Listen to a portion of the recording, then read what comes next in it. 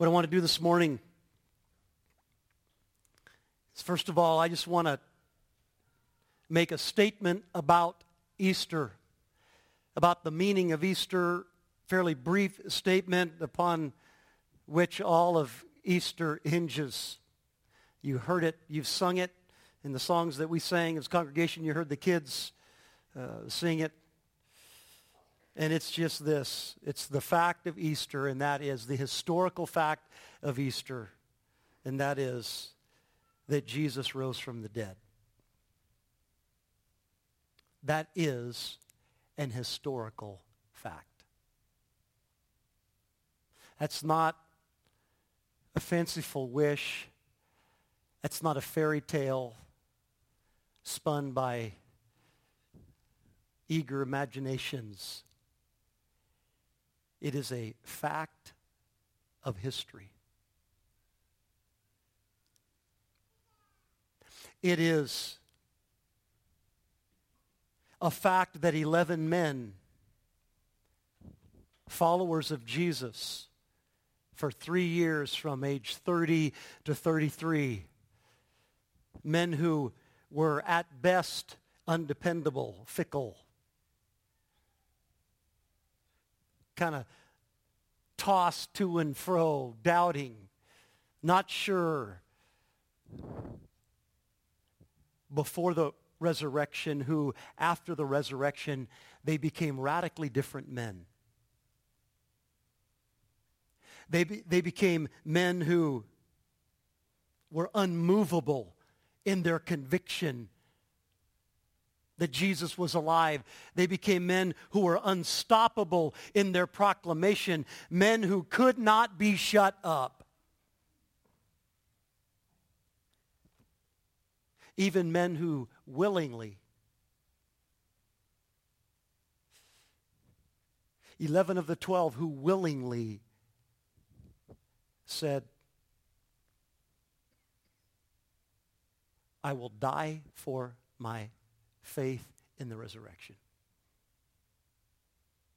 I will not stop to declare the truth that he is risen. He is risen indeed.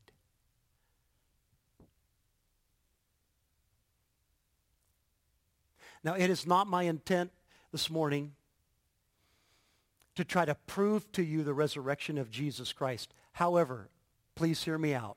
It can be proven. I don't have time to do that this morning. That's not the direction that I am going, but I want to make a few comments about the fact, the historical fact of the resurrection, because what I am going to say that follows is based upon that.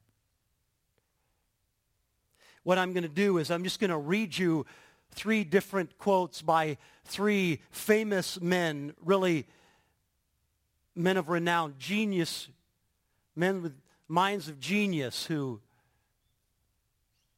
considered the evidence of the resurrection and came to the conclusion that it is nothing but an historical, verifiable, reasonable fact of history, the evidence of which undeniably points to its truth. These are men who, with their brilliant minds, studied the evidence of the Gospels, Matthew, Mark, Luke, and John.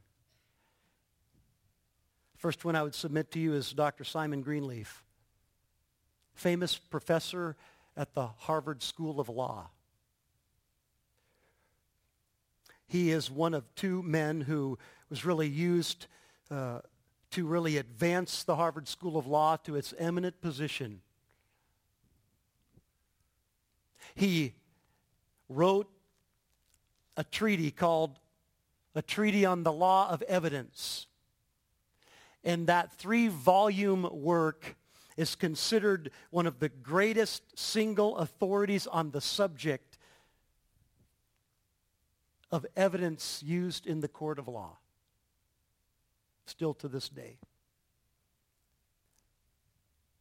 And Greenleaf examined the evidence for the resurrection of Jesus Christ, looked at it closely, studied it deeply.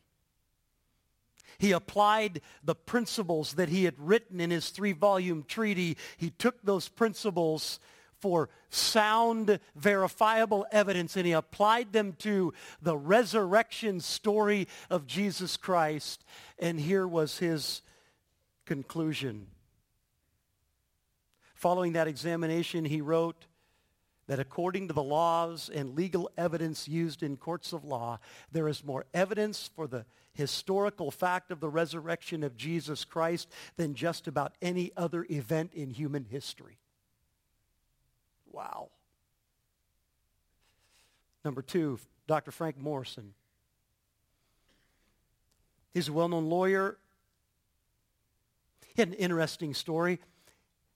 He actually liked the story of Jesus, but not the story of the resurrection.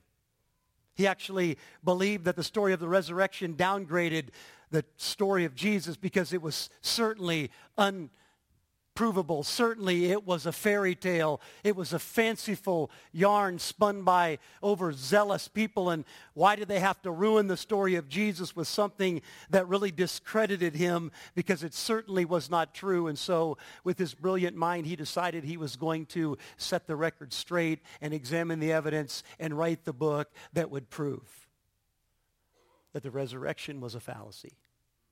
Really trying to do it to advance what he thought was a good story.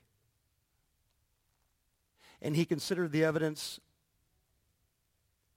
studied the facts deeply, extensively, and he came to a very different conclusion. He never wrote the book he thought he was going to write. He wrote a different book. He wrote a book called Who Rolled the Stone Away? And here was the title of the first chapter: The Book That Refused to Be Written. You see, he didn't write the book he set out to write. The evidence demanded that he write a different tale.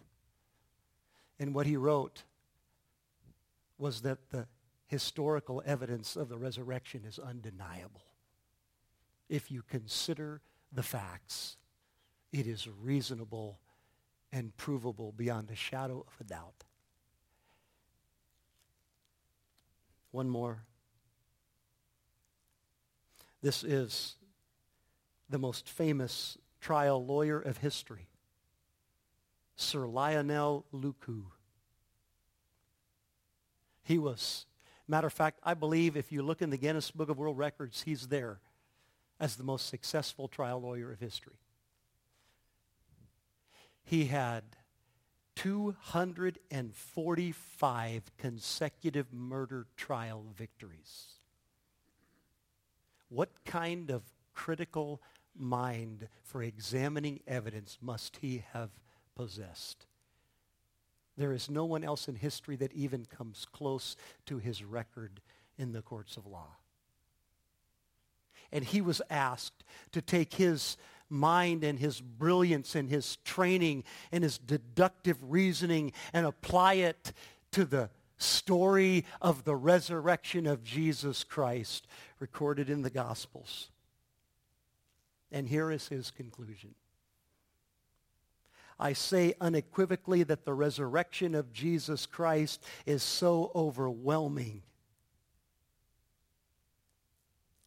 that it compels acceptance by proof, which leaves absolutely no room for doubt. Folks, the point I'm just driving at to set the stage for what I want to say next is just this. The resurrection of Jesus Christ is a fact. It's an historical fact. It happened with a real man at a real moment in history on a very specific weekend where he died on a Friday, and on Sunday morning he stepped out of the tomb. It's a fact. It's not a fairy tale. It's not some fanciful imagination. It is the truth of history. Now, what I want to do, standing upon that platform of truth, and I'm assuming that you're here this morning on Easter Sunday morning, on Resurrection Sunday, because you already believe that. You believe that Jesus rose from the dead. Why else would you be here? Well, maybe a few of you were dragged here by your spouse or your parents. Yeah, I'm aware of that. Been there, done that. But what I want to ask you this morning, do you believe? Do you really believe? I don't mean do you give mental acquiescence to the fact up here, like one day a year or so around Easter time, oh yeah, that's right, Jesus is alive. Do you really believe in the resurrection to the point where it invades and influences every aspect of your life? Every day of your life. That's what it's intended to do. Short of that, he died in vain for you and rose in vain for you. So here's what I want to ask in this second section here. What are the ramifications of the resurrection? What does the resurrection mean to you and me about life? And specifically in three ways. Number one, what does the resurrection have to say about the person of Jesus Christ? Number one. What does it validate? What does it prove about him? Number two, what does the resurrection have to say about all the other religions of the world? And number three, what does the resurrection have to say about humanity in general? What does it have to say about Jesus? What does it have to say about the other religions of the world? And what does it have to say about humanity, about you and me? So first of all, what does the resurrection of Jesus have to say about the person of Jesus? What does it prove? Number one, first and foremost, it proves that Jesus Christ is God. The resurrection of Jesus Christ is the proof, the undeniable proof that Jesus is divine, that he is God in the flesh of man.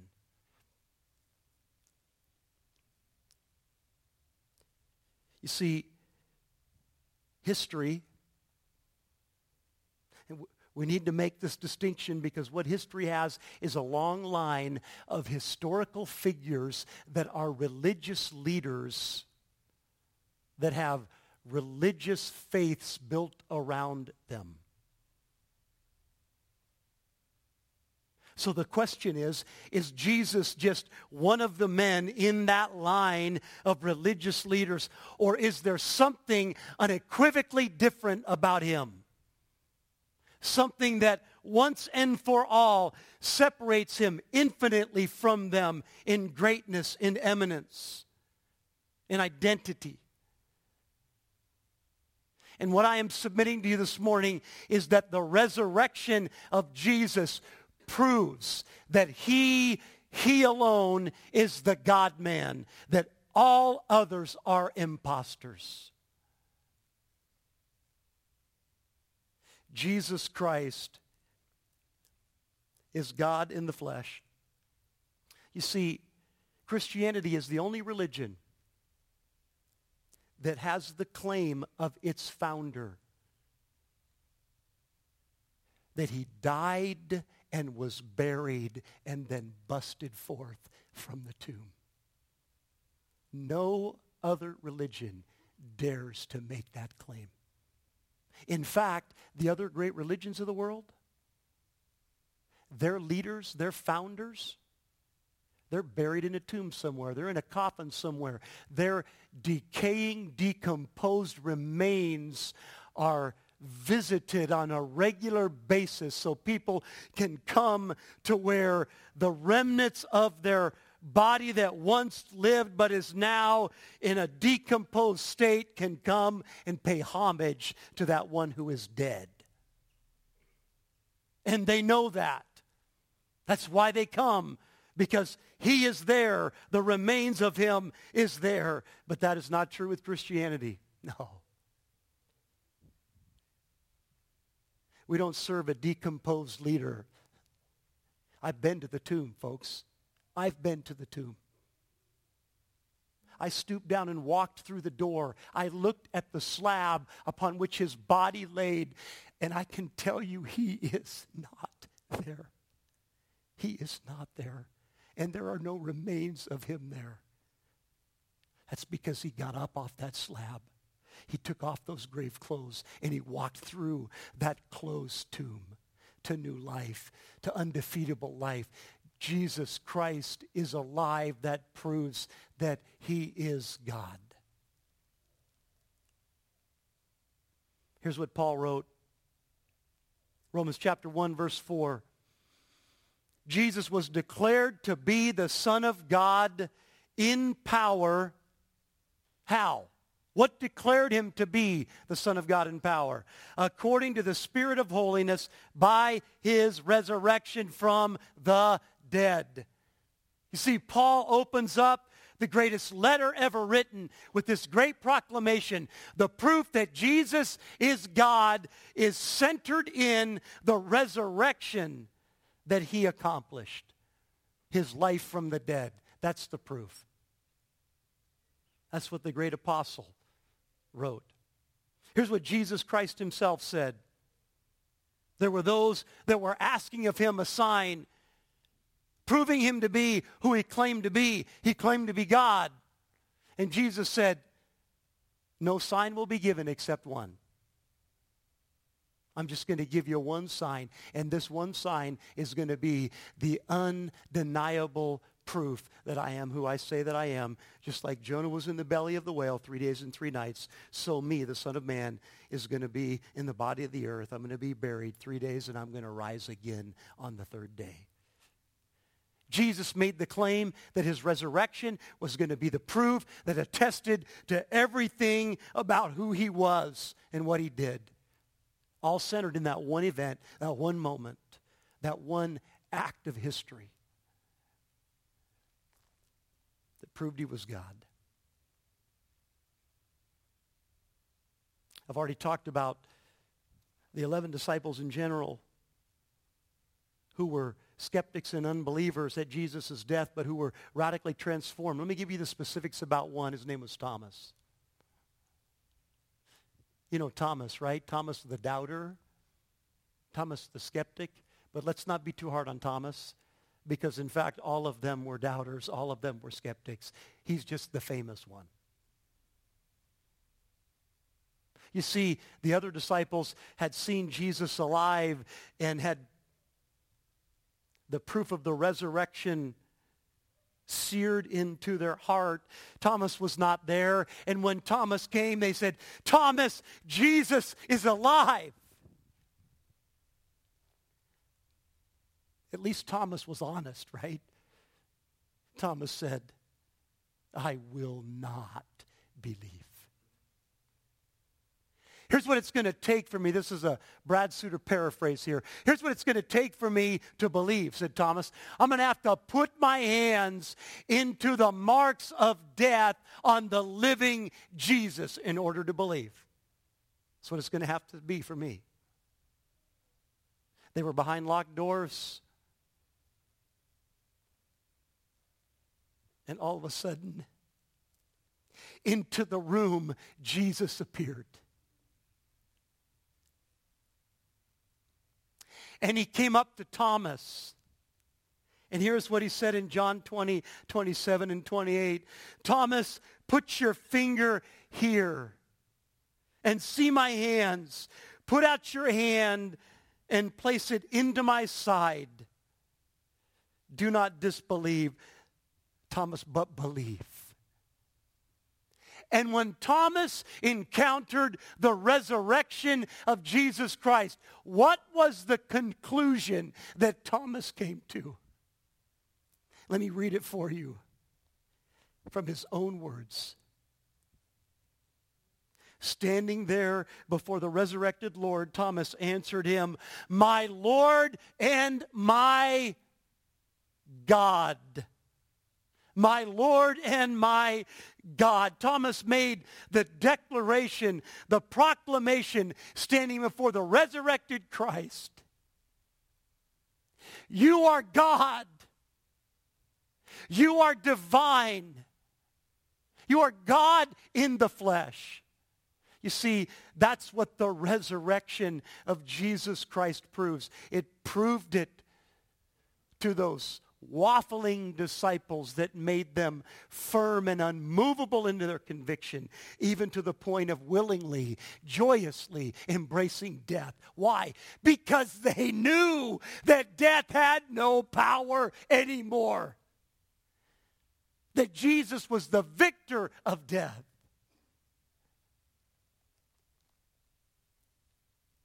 Resurrection of Jesus turned Thomas the doubter into Thomas the worshiper, and it's been doing that down through history by the tens of thousands and millions, and is still doing it today.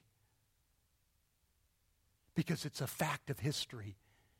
It can be verified. It is reasonable. If you can certainly approach it and refuse to believe, but then it's just your conviction that blinds you to the truth. But if you'll open your eyes and if you'll look honestly and consider the evidence, the only reasonable conclusion is that Jesus did just what he said he would do.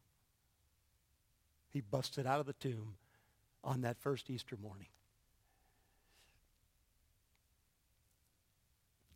The resurrection proves about Jesus that he is God, that he's divine. Number two, the resurrection proves about Jesus this great truth, that Jesus keeps his promises. Resurrection proves that Jesus Christ keeps his promises. You know what Easter is? Easter is the unfolding revelation of history of a great truth that began in Genesis chapter 3. Genesis chapter 3, at the very moment of the rebellion of mankind, Adam and Eve sinned in the garden, and God is in the midst of judging them for their sin. And he says to Eve in that judgment, a seed is going to come, Eve, from you, a man.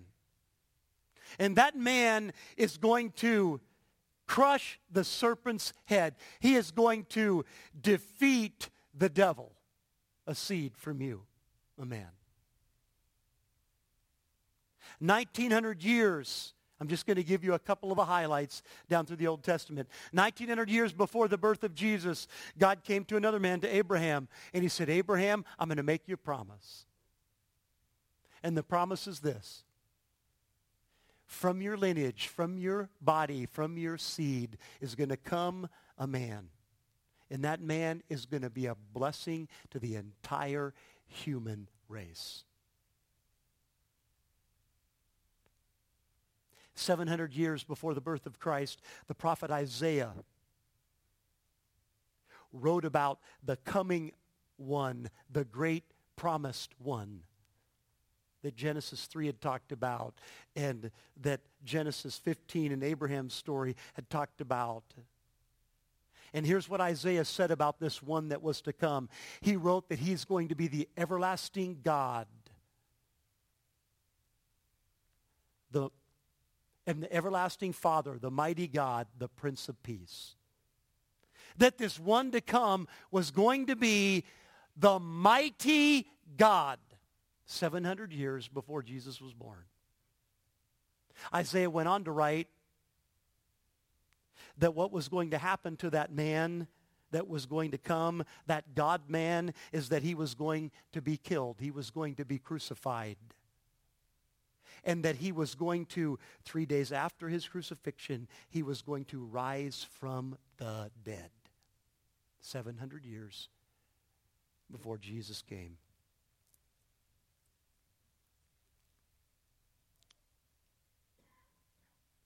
Then Jesus came.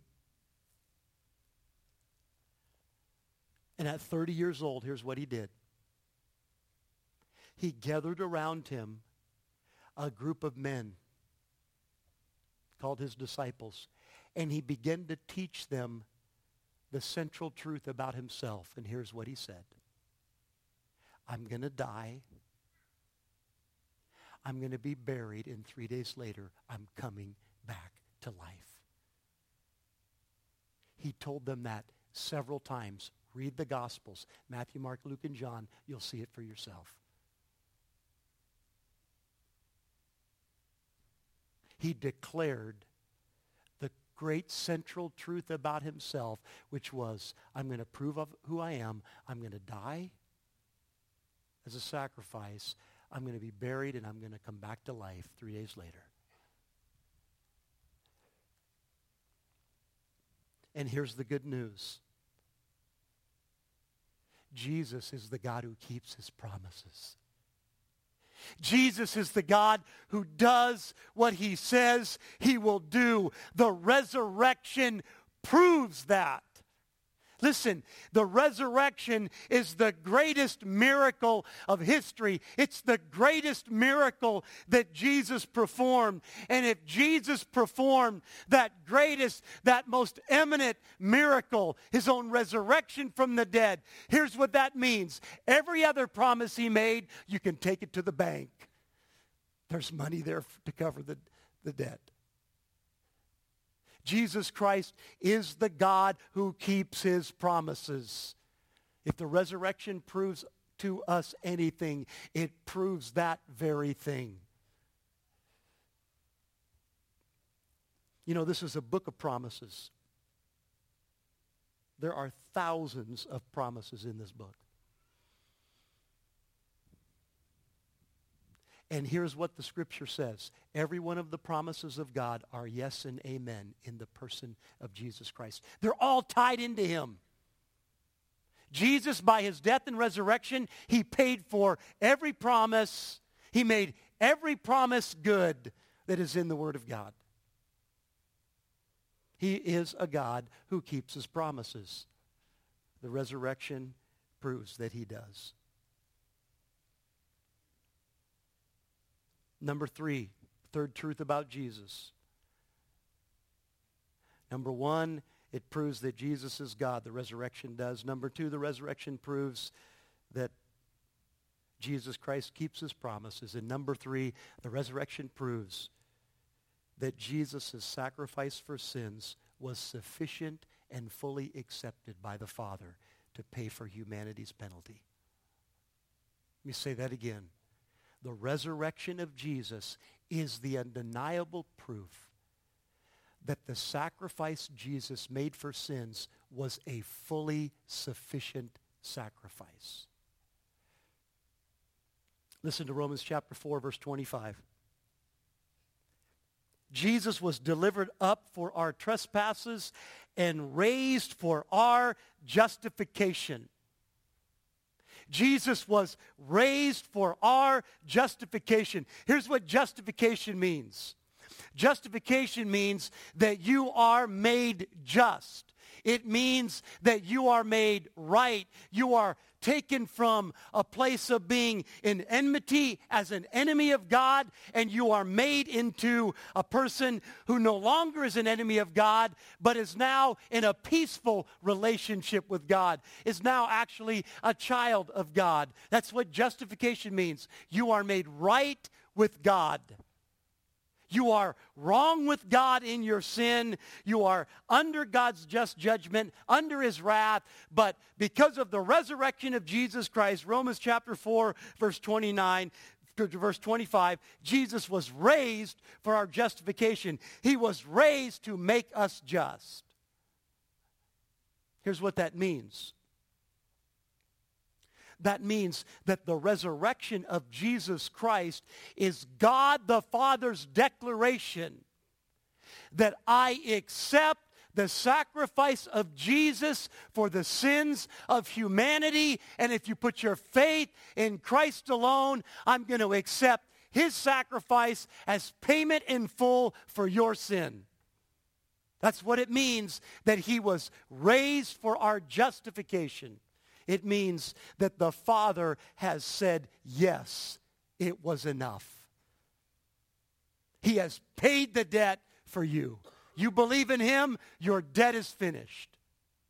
Your condemnation is over.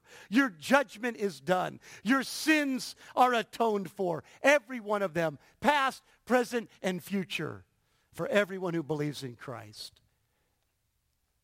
The resurrection of Jesus proves that. You see, if Jesus and his death was not a fully sufficient sacrifice, guess where Jesus would be still? he'd still be in the grave. He would still be in the grave. Because he died to pay the penalty for sin. So as long as he's dead, the penalty is being paid. But if he comes back to life, that is a statement of divine order that the penalty for sin has been satisfied. And that is what the resurrection does. It is an exclamation from heaven that God the Father has accepted as fully sufficient, perfectly capable was the sacrifice of Jesus for the sins of man. That's just three things, three ramifications of the resurrection concerning the person of Jesus Christ. He's God, he keeps his promises, and his sacrifice was sufficient for you. Now let me make another statement, go down another track here on ramifications of the resurrection. What does the resurrection of Jesus prove about other religions? Just think about that for a minute. What does the resurrection of Jesus Christ prove about the other religions of the world?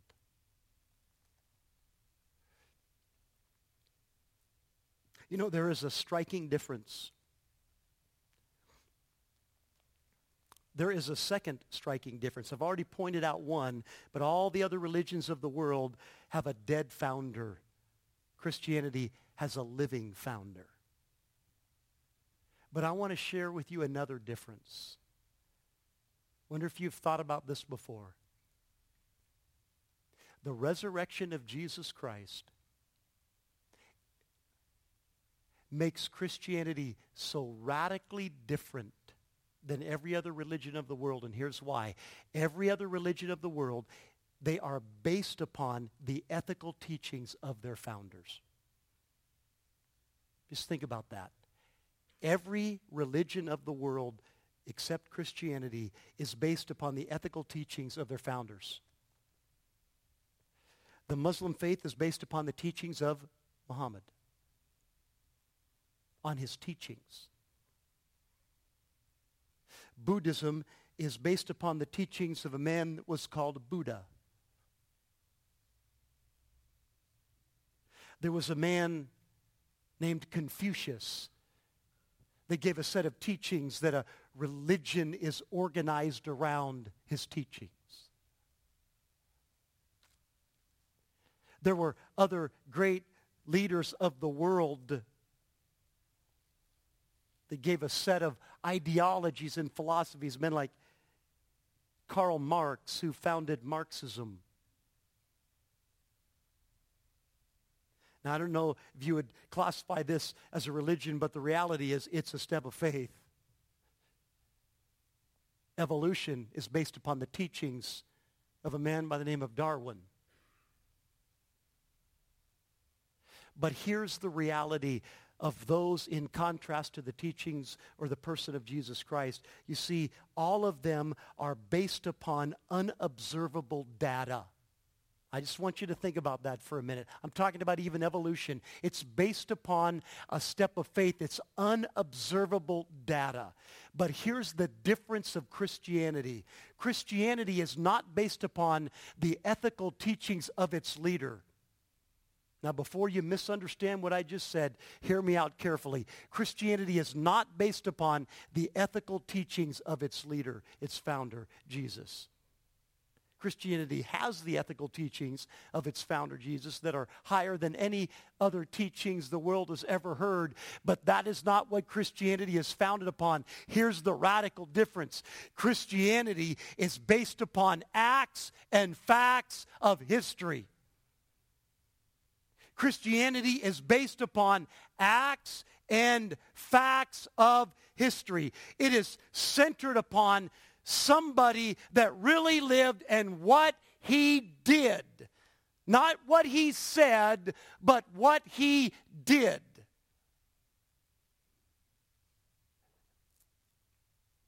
Think about some of the stories that we know about his life. It was said that Jesus taught like no man had ever taught. He taught as one who had authority. And the people were amazed. In fact, at one point, there was some guards that were sent to arrest him, and they came back empty-handed, and those that had sent them said, where is he? I mean, you certainly found him. He's all over the public square. Where is he? And their only response was this: yeah, we found him. But he spoke like no man has ever spoke. Now, what was behind that? What was behind that? The authority behind that. Let me tell you what the authority was. He touched blind eyes and they could see again. He came to crippled legs that had never walked in 40 years, and he infused them with strength and life so that they jumped up. He came to the funeral procession that was leaving the town of Nain, and the child that was in the coffin, and the mother, the broken mother that was following the coffin, and he stopped the procession and he gave the child back to his mother. That's the authority in the teaching of Jesus. He's the one that called across the threshold of Lazarus' tomb and called a dead man that had been there 4 days and was rotting out of the tomb. That's authority. That backs up the teaching. You see, Christianity is based upon acts and upon facts. And the greatest fact that Christianity is based upon is the fact that a man said, I'm going to die, and 3 days later, not 4, not 2, not 7, 3 days later, I'm coming back from the dead, and he did what he said he was going to do. That's the act and the fact of history that Christianity is based upon. And it's that fact that gives credence, that gives validity to his teachings as being authoritative, as being the one who knows what he's talking about. He can talk about the spiritual realm. He can talk about life after death. Why? He's been there and he's come back. That's why. You can trust what he says because of what he did. You see, that's the difference between Christianity and every other religion. Every other religion is based upon a set of ethical teachings. Christianity is based upon a set of actions and facts that are actually recorded in human history and can be verified. Radically different. And so you say, well, wait a minute, what does that do then? What does that say then to the other religions of the world? I mean, that's the question I'm asking, right? What does the resurrection of Jesus prove about the other religions of the world? And I want to unapologetically say this to you. It condemns them. It condemns them. It says that they are empty and hopeless and powerless and are actually the deception of the enemy to take people to hell. The resurrection of Jesus proves that. You say, brother, how is that so? Because the resurrection of Jesus proves that Jesus and what he said is true. And here's what he said. I am the way. I am the truth. I am the life. No man comes to the Father except through me. Jesus did not say, no man comes to the Father except through me and Muhammad, or except through me and Buddha, or except through me and Confucius. No, he said, I am the way, meaning the one way. I am the truth, meaning the one truth. I am the life, meaning the one life. There is one road, one path, one way to get to the Father, and that is through the Son, Jesus Christ. And so here's what that means by implication. Every other attempted path, every other attempted means to make ourselves right with God, they are a lie. They're empty. They're powerless. They're actually deceptions. That's what the resurrection proves about every other religion of the world, is that they are deceptions.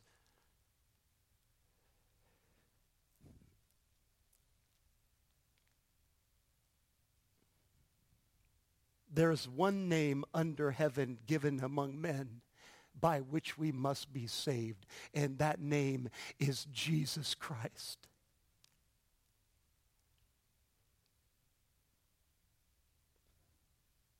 One final area for your consideration on the ramification of the resurrection. What does the resurrection of Jesus Christ say about humanity?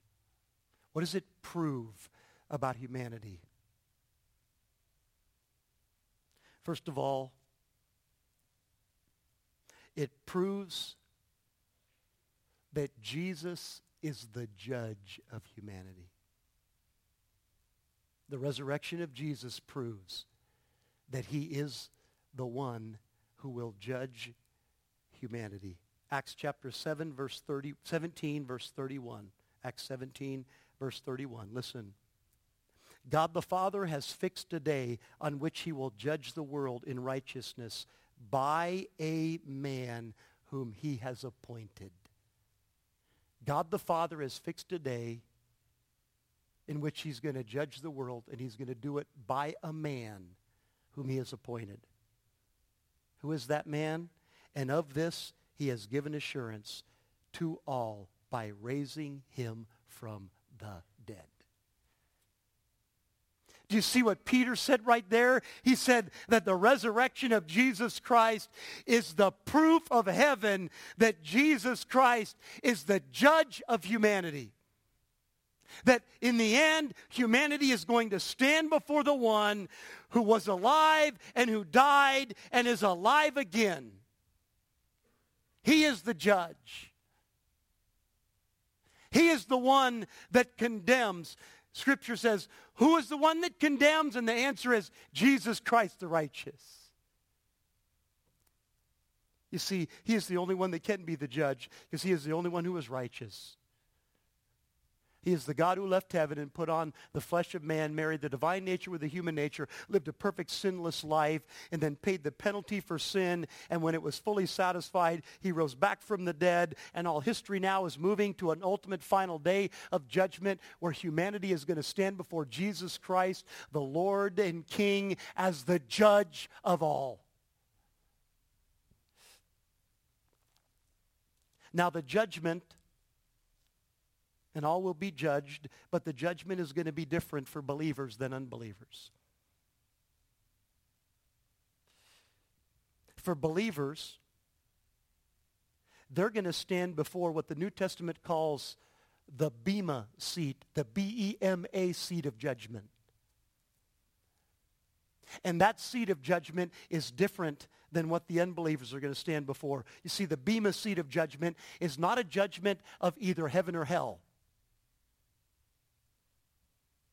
Everyone who is a believer is guaranteed heaven, guaranteed eternal life. What the Bema seat of judgment is, it's where those who are believers are going to have their lives tested by fire, and that which is burnt up will be lost, but that which remains will be that which they receive their eternal rewards based upon. All of them will go to heaven and receive the reward of heaven. But based upon what the believer did in this life will be a system of rewards. I don't understand all of that, but I know that it is true. Jesus said it many times. And then Paul said it clearly in one of his letters. There's going to be rewards. That's what happens at the Bema seat where believers stand before Jesus Christ as their judge and are ushered into heaven and are given out rewards. But there's another judgment seat. The other judgment seat is called the Great White Throne Judgment. And the Great White Throne Judgment is written about in Revelations chapter 20, and it's before the Great White Throne of Judgment, before Jesus Christ, the judge of that throne, that unbelievers are going to stand, those who have refused to accept Christ. And here is what John, in his letter called Revelations, in his vision of the future, what God gave to him, here is what he wrote. Then I saw a great white throne, Revelations 20:11 through 15. Then I saw a great white throne, and him who was seated on it. From his presence, earth and sky fled away, and no place was found for them. Pretty awesome judge. And I saw the dead, great and small, standing before the throne, and books were opened. Then another book was opened, which is the book of life. And the dead were judged by what was written in the books according to what they had done. And the sea gave up the dead who were in it. Death and Hades gave up the dead who were in them. And they were judged, each one of them, according to what they had done. Then death and Hades were thrown into the lake of fire. This is the second death, the lake of fire. And if anyone's name was not found written in the book of life, he was thrown into the lake of fire. Here's the story. There's a book, the great book, the book of life, and then there are the books. If your name is written in the Lamb's book of life, you have eternal life. You will not be judged toward hell. You will be given heaven. If your name is written in the Lamb's book of life. For those names that are not written in the Lamb's book of life, there is a set of books. Books in which your deeds are recorded, your thoughts, your motives, your desires. And based upon the evidence of what you have done, you will be judged. Standing before the great white throne judgment, before the great judge of all the earth, the Lord Jesus Christ. The perfect one, the only one who is worthy to judge, for he himself is perfect.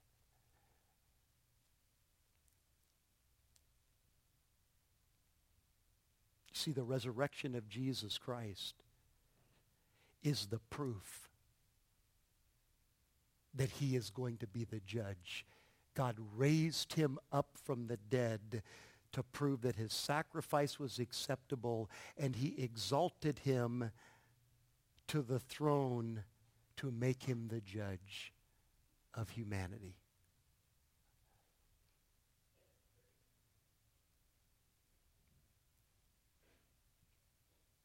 Let me tell you another thing that it proves, the resurrection of Jesus proves for believers.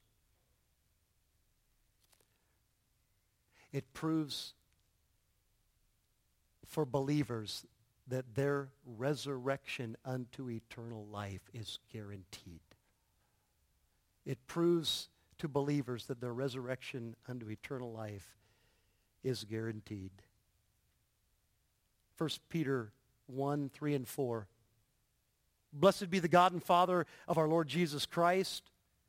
According to his great mercy, he has caused us to be born again to a living hope through the resurrection of Jesus Christ from the dead, to an inheritance imperishable, undefiled, unfading, kept in heaven for you.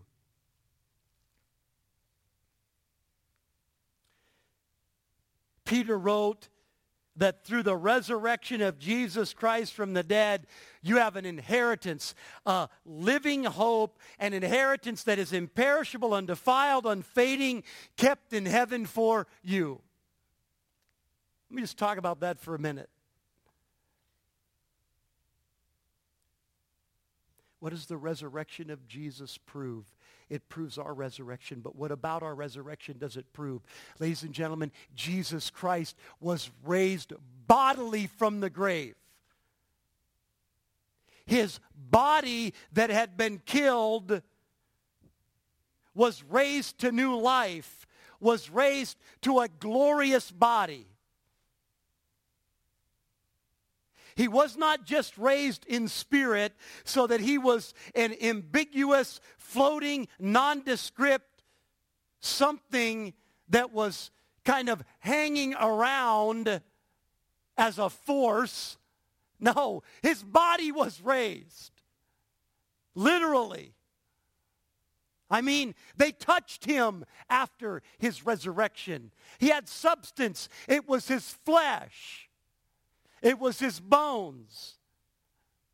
He ate fish before them to prove his substance, his literal resurrection. You see, here's the reality. His resurrection, if you're a believer, you're going to have that kind of a resurrection. That means that you're not going to be resurrected in spirit only so that you're some nondescript, ambiguous, floating something or other in a sea of nondescript, no-name something or others that are just kind of hovering around in heaven, bumping into each other. No, you're going to be resurrected in your body. And that physical body then is going to be transformed into a glorified body like unto Jesus Christ's. That's the promise of the resurrection. That means that you're not going to be nondescript, non-specific, a non-individual. You're going to be you. And those that you know that are resurrected are going to be them. And you're going to recognize them. And you're going to know them. And they're going to know you just like Jesus was recognizable and knowable. Just like Moses and Elijah on the Mount of Transfiguration were recognizable and knowable. When you are resurrected as a believer, it's going to be you with your body, but oh, it's going to be a new and improved model. I mean, infinitely improved. It's going to have the power. It's going to have the glory. It's going to have life and vitality that is undefeatable, that is undecayable, that is unconquerable, that death can no longer touch, decay can no longer influence. You see, that's what the resurrection of Jesus Christ proves for us. Because his resurrection, the promise of the New Testament all over, is that his resurrection is going to become ours. On the day that we see him, we're going to become like him because we're going to see him face to face, the New Testament says.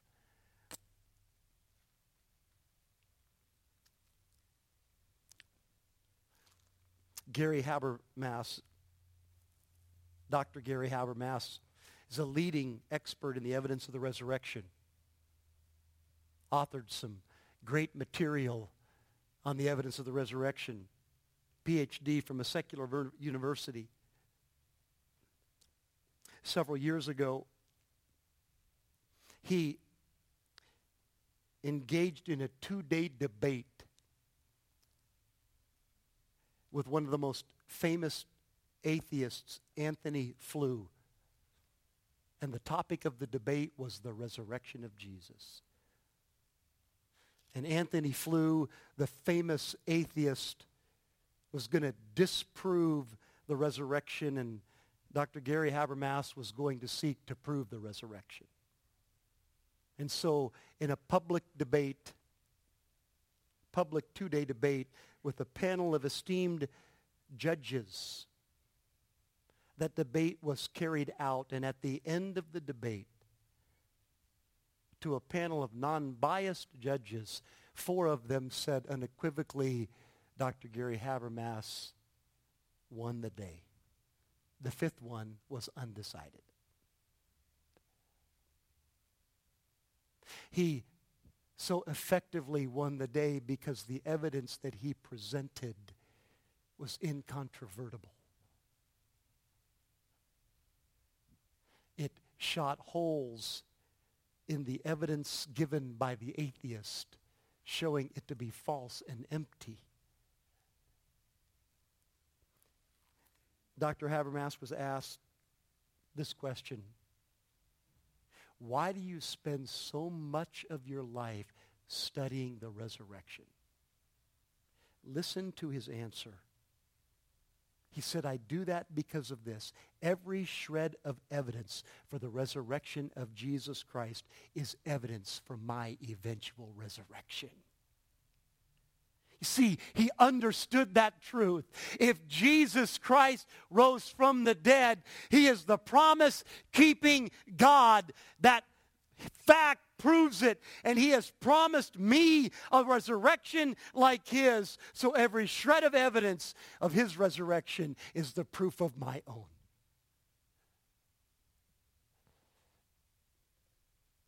And folks, that is true. Jesus said in John 11:25, I am the resurrection and the life. He who believes in me will live even though he dies.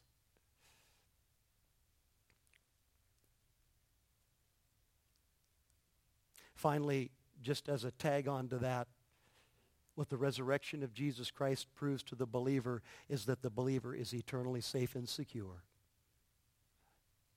Eternally safe and secure. The resurrection is the exclamation point on the safety, the eternal safety of the believer.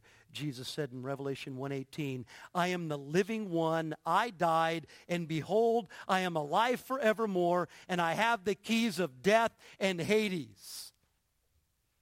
I am the living one. I was dead, but I am now alive, and I'm alive forevermore, and I got a set of keys. And the keys that I have are the keys to death.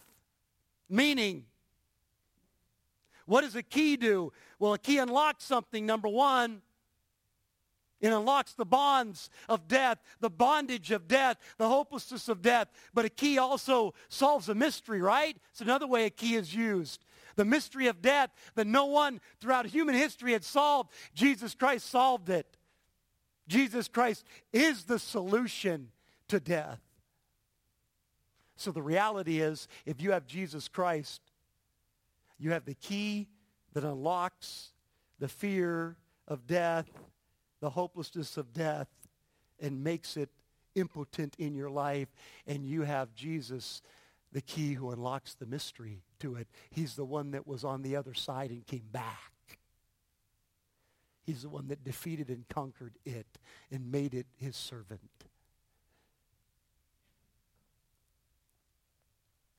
You see, what the resurrection of Jesus Christ proves is that everyone who receives his resurrection, it is going to be a resurrection that is one like Jesus. Listen again. And behold, I am alive for how long?